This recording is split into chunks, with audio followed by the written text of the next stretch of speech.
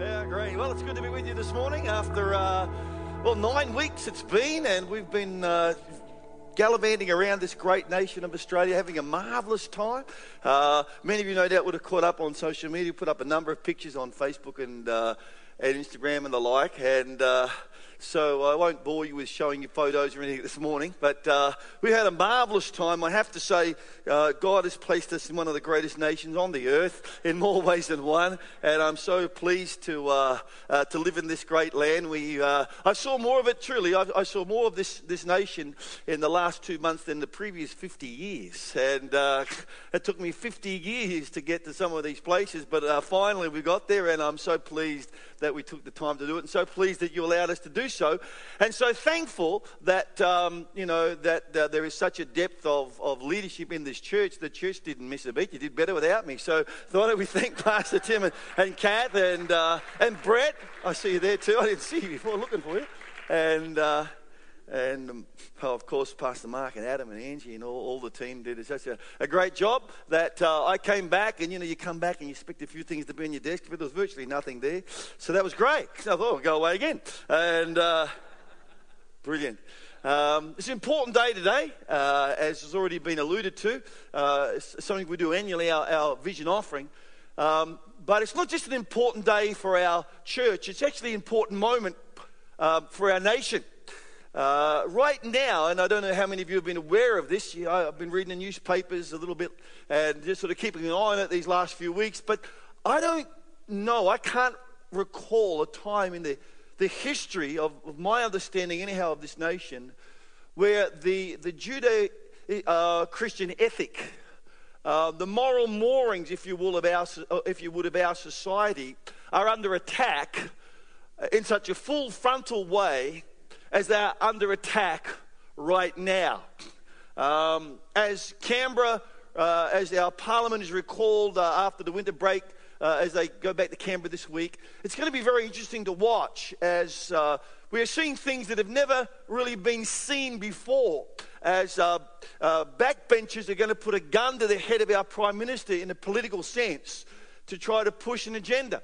Now, you need to know that the gay marriage agenda is more than just the issue that is at hand. This is about the muddying of masculine and feminine identities. This is about a pathway into chaos. What this is actually about is your heart. And it's very important that you are alert. It's very important that you are awake.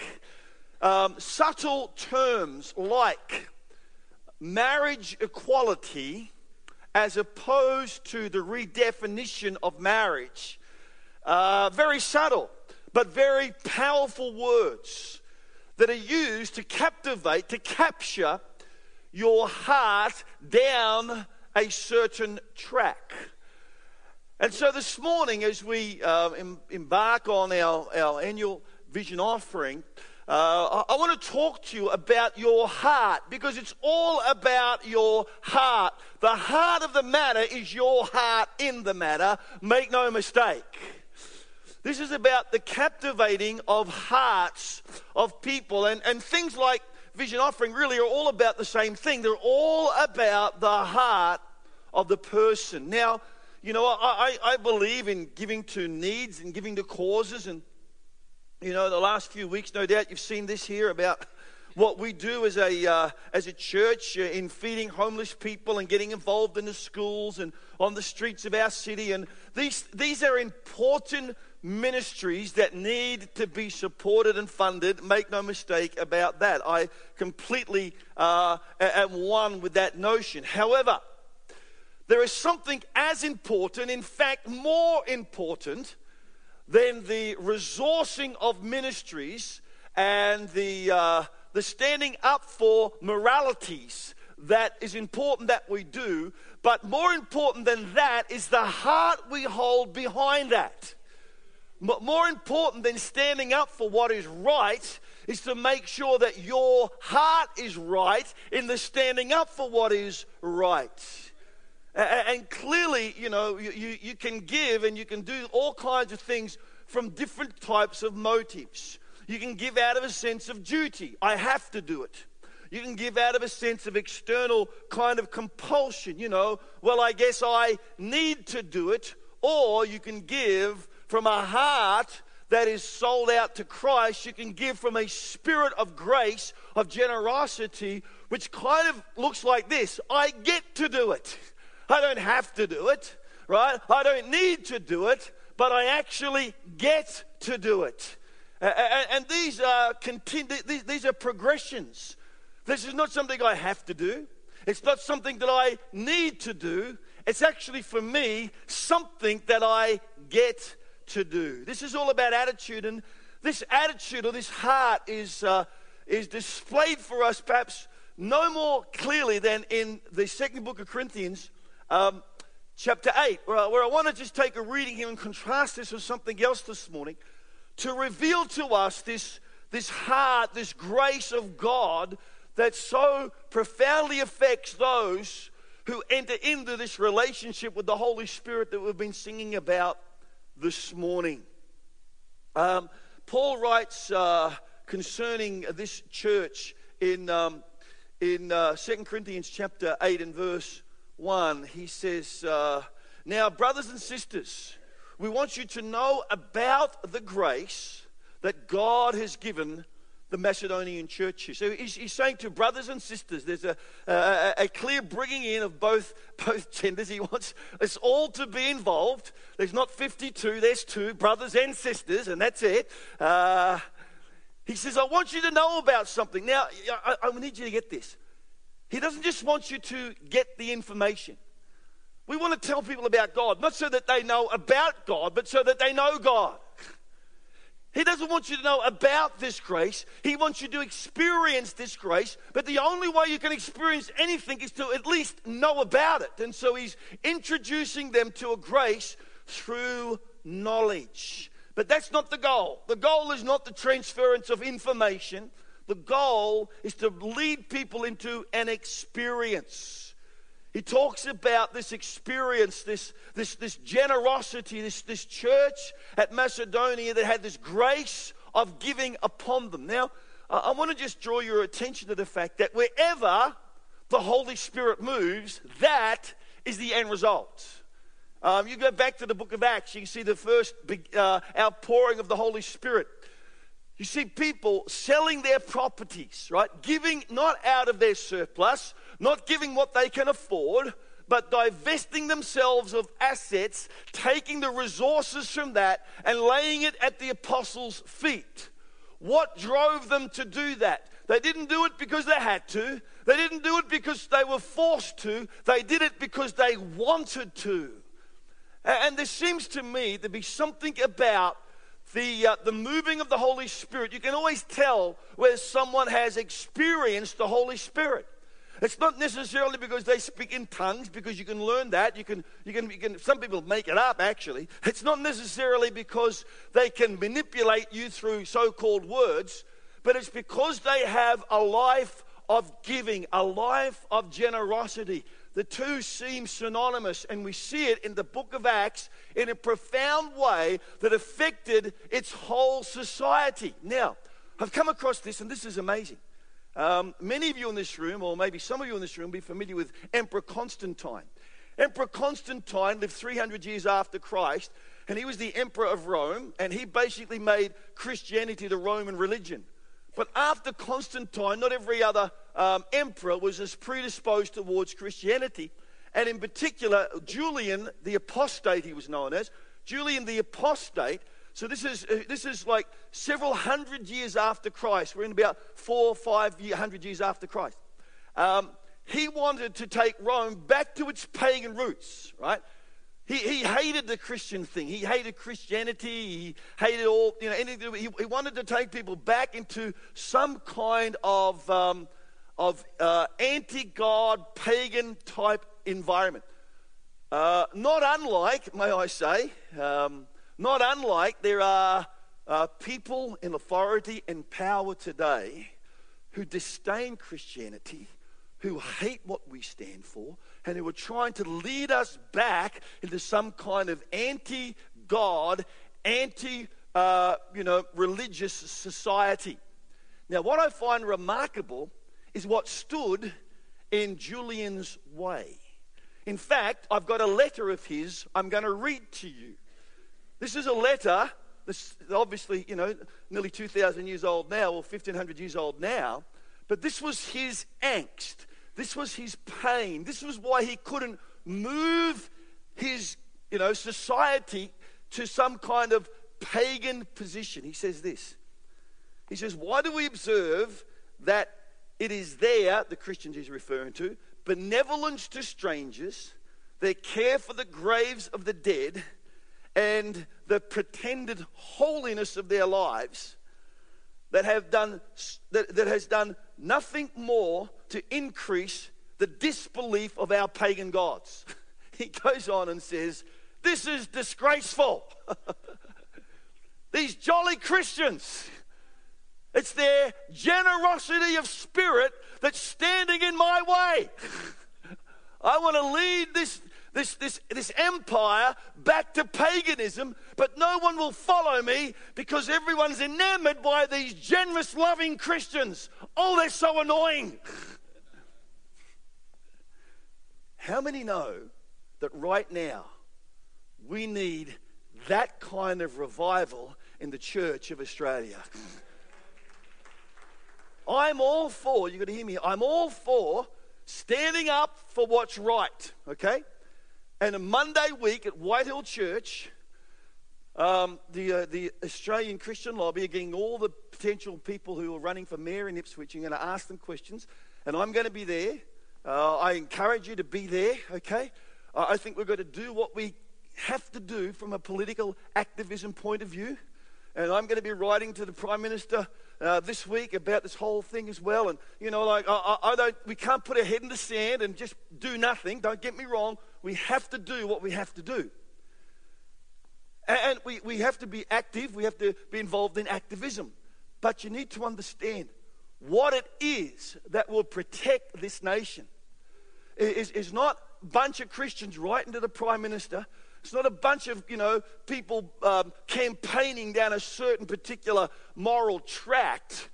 What it is that will protect this nation is a Holy Spirit revival of generosity in the heart of Christians. And I don't say that based on my opinion. I say that based on the opinion of a 5th century emperor of Rome, who said that's the very thing that's stopping us. This grace that was on the Macedonian church. It's the very thing that's keeping the Christian ethic in our society. He goes on and says, in the midst of very severe trials, their overflowing joy, their extreme poverty, welled up in rich generosity. These are oxymorons, aren't they? Joy and poverty. Generosity and what seems poverty. How do these things work together? Like these things, they don't seem to marry up.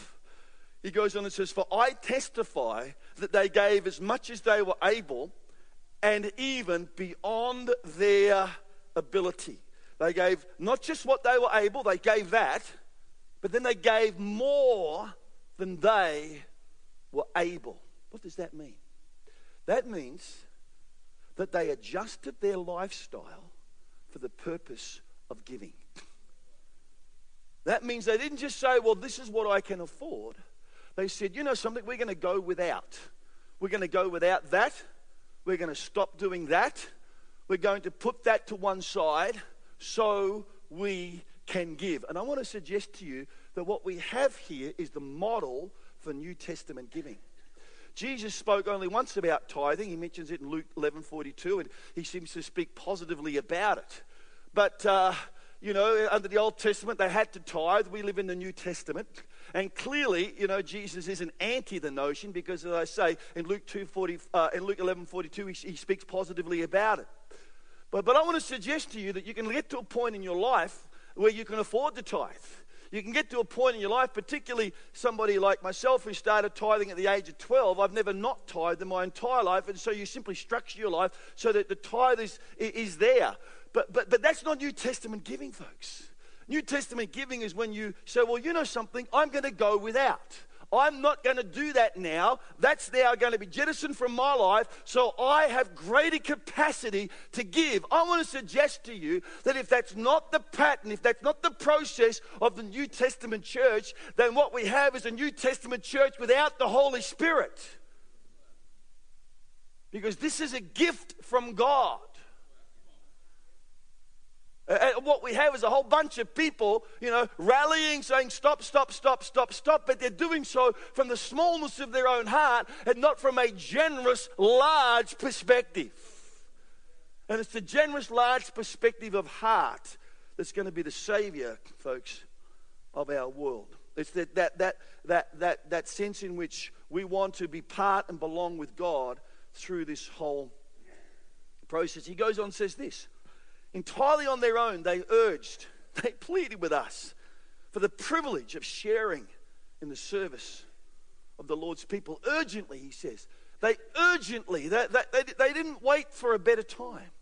They didn't say, well, we've had all these expenses, been holidays, not right now. Come back and see me in a few weeks, Come back next year when I've got this out of the way and that out of the way. No, there was an urgency about it.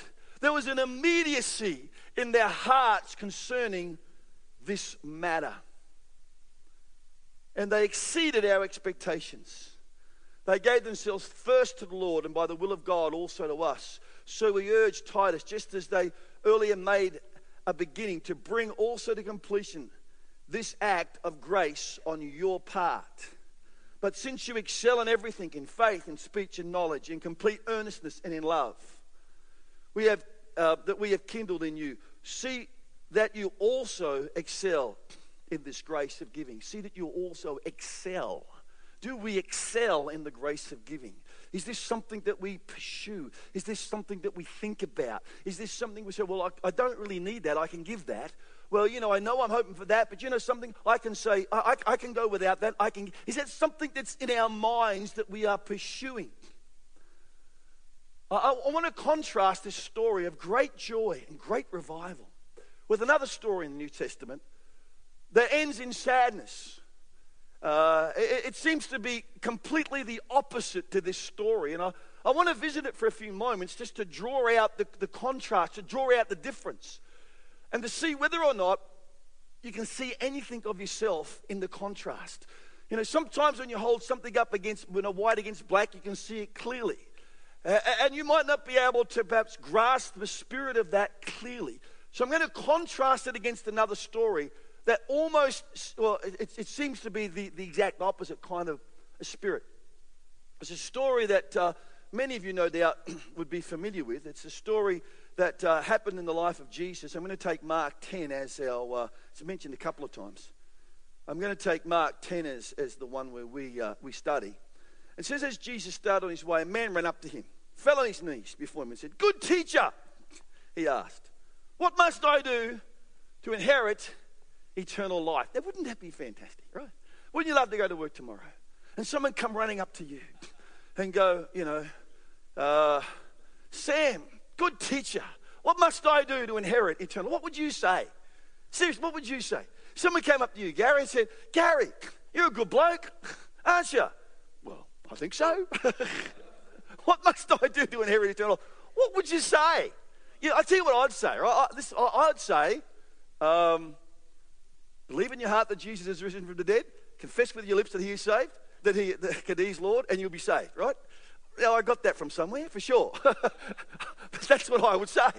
Because that's what, how do you get saved? Believe in your heart and confess with your mouth. That's what the Bible says, Romans, right? So what does Jesus say? Someone walks up to him and says, "Hey, you're a good bloke, Greg. What do I need to do to get saved?" And Jesus' response is just, I don't know. It's bewildering. As you dig into it a little bit deeper, it becomes so profound, right, that the profundity of it is so impressive that you almost miss the application of it. Jesus' response is so mind-blowing, right? It's easy, and I'll help you here in a moment, because it's so easy for us to just go, he did what? Like, he said what? Like, how do you do that? How does that work?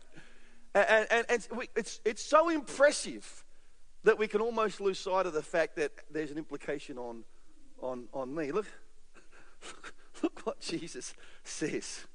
This bloke comes and says, "Hey, you're a good teacher." "Oh, thanks." So teach me this. And Jesus says,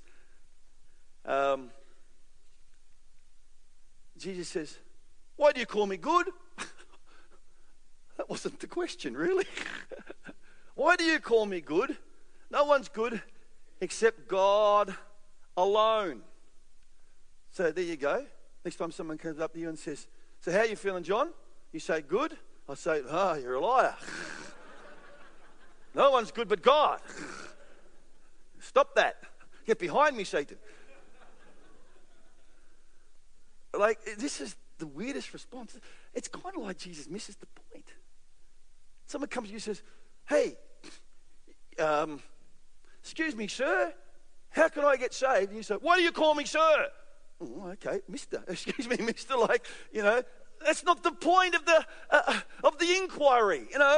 What must I do to be saved is the question. But that's not what just is bizarre. Like, I find this just, almost off with the pixies. Why do you call me good? No one's good but God.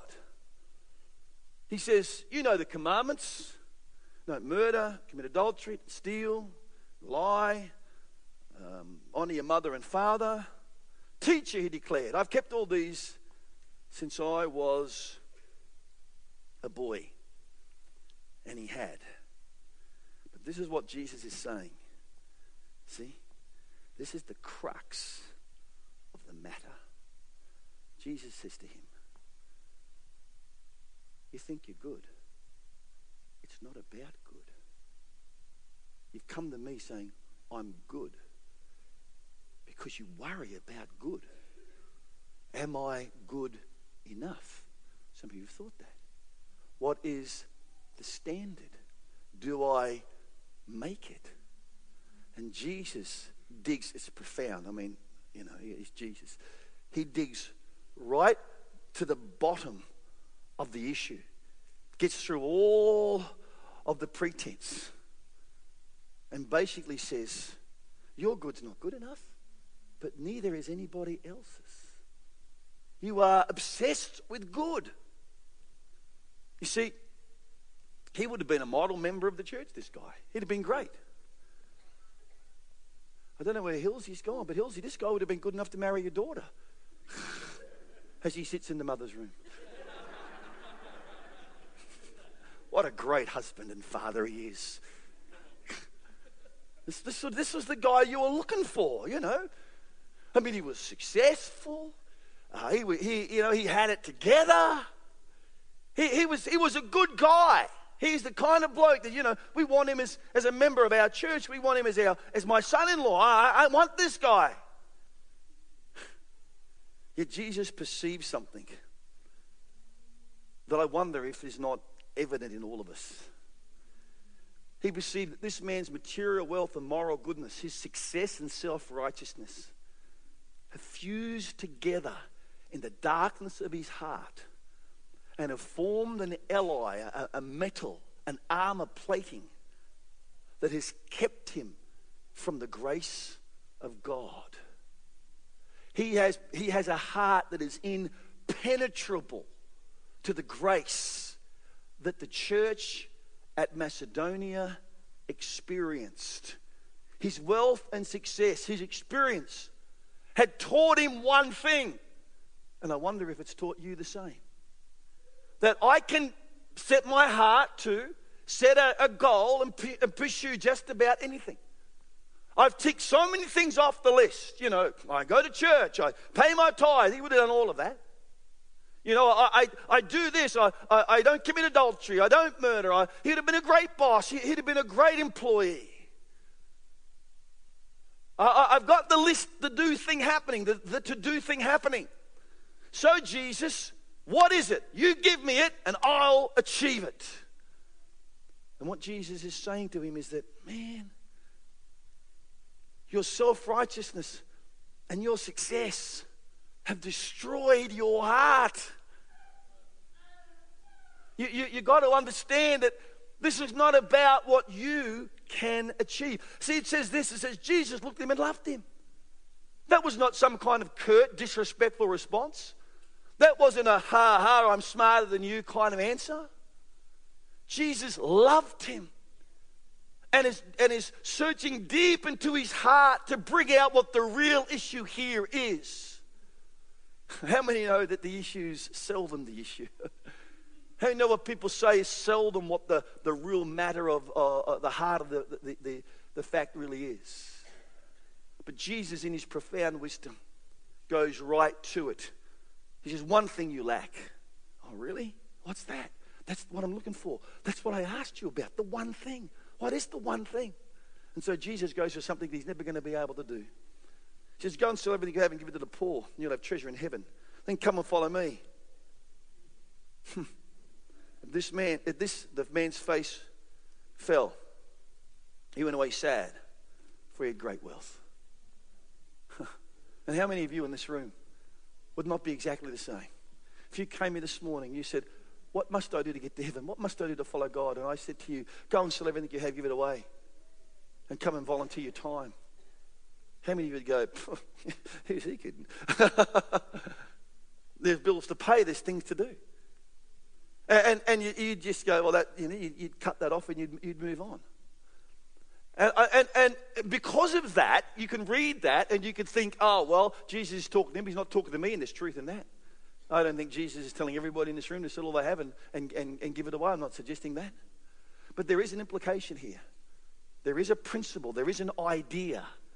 Jesus is communicating something that you must come under. You must bring your life under this if you are going to be a follower of Jesus Christ. And I hope that you didn't miss the implication of this. Because we do see these two ideas juxtaposed. They're contrasted here. The church of Macedonia and the rich young ruler. Joy and sadness. What was the issue that drew this opposition between these two ideas? See, money and wealth have a unique spiritual danger because nothing reinforces the illusion of self-reliance more than wealth. The issue here is simply an issue of trust. Jesus said in the next few verses, he talks about the fact that a rich man, it's harder for him to go through the eye of a camel to go through the eye of a needle than a rich man to enter the kingdom of heaven.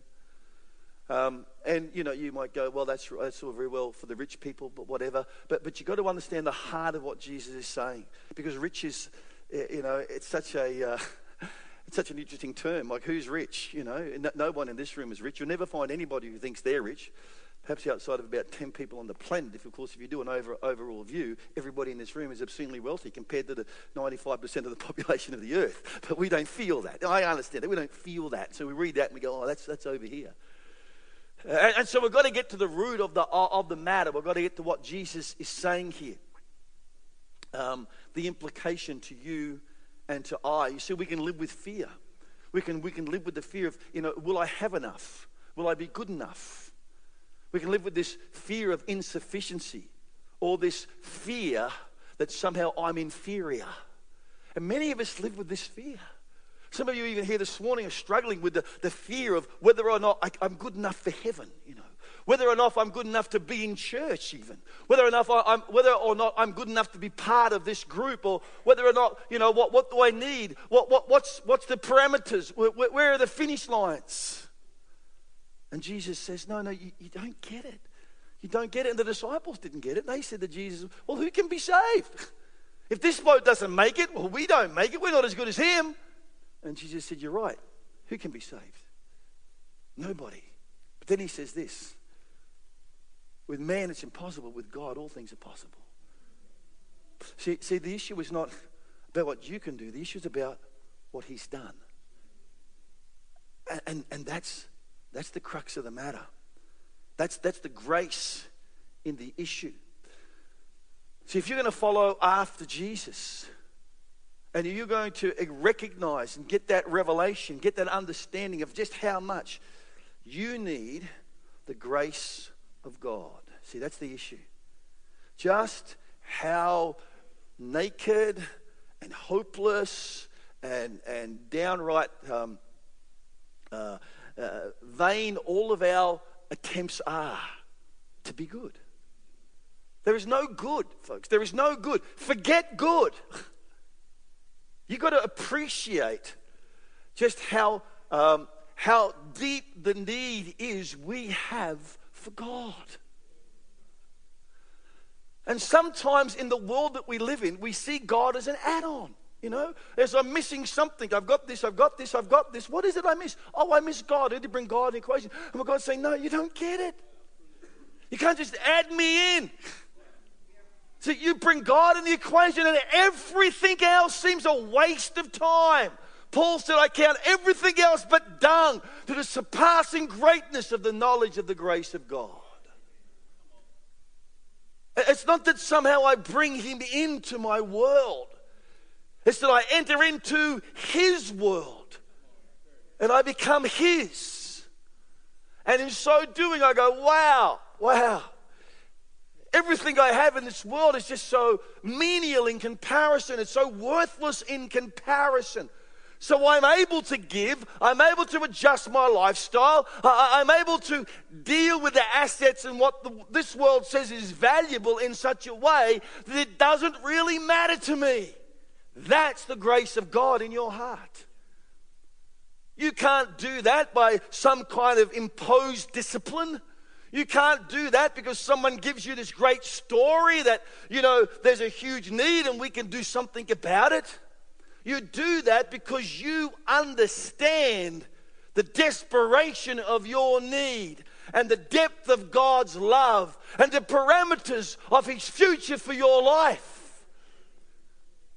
That your trust is not in stuff. So you've been told your entire life, jobs and growth. It's about jobs and it's all about material things. It's all about finances. It's what you need to survive. That's where your trust goes. So you look at the God of money and say, well, can I do this? Let me just have a look, see if I can do this. And our trust is there. And what Jesus is saying to this man, sir, you're a good person, but that's not the point. You can give out of your surplus. You can give so much more than others. You can tithe and be generous and still have your trust in stuff. The issue is not the amount. The issue is, where does your trust lie? Now, when your trust lies in God, there's evidence of that. It's just not some ethereal statement, well, my trust is in the Lord. No. If your trust is in God, then moments like today, where we're going to have a vision offering to propel our church forward and to fund all kinds of great, initiatives and so on and so forth. Yeah, you get behind that. You don't get behind that because you go, oh, I'm right into that, or your eyes need that. You get into it because your heart, there is a grace of liberality. There is a sense of, wow, God has done so much for me. There's nothing I could do that would repay him. But out of that sense of gratefulness and thankfulness, I just want to be part of it. You see, the question really is this. Giving. Do I give enough to feel generous, or do I give enough to stop trusting in wealth? What giving does, folks, it arrests the process of trusting in wealth. Because we all fall into this trap. I fall into it, you fall into it, let's just be honest. The more you get away from God and the more you get into the things of this world, the more you just realize what an overarching God finance is. And so it has to be addressed. And matters like today, address it. Things like today, address it. They say, no, I'm not going to fall into the system of this world. I'm going to turn my trust to God, and you take a sum and you say, well, God, this is a representation of that. And it's a miracle. It brings about a miracle supply in your life. And of course, it enables all kinds of things to happen in the terms of this world. Jesus finishes up saying this because the disciples go, oh, but Jesus, what about this? And he says, I tell you, Jesus replied, no man who ever left his home or brother, sister or mother, father or children or fields for me and for the gospel will Father receive 100 times much more in this present age, home, brothers, mothers, sisters, children, fields, along with persecution. So in other words, don't think it's not going to be an easy ride. And this age to come, eternal life.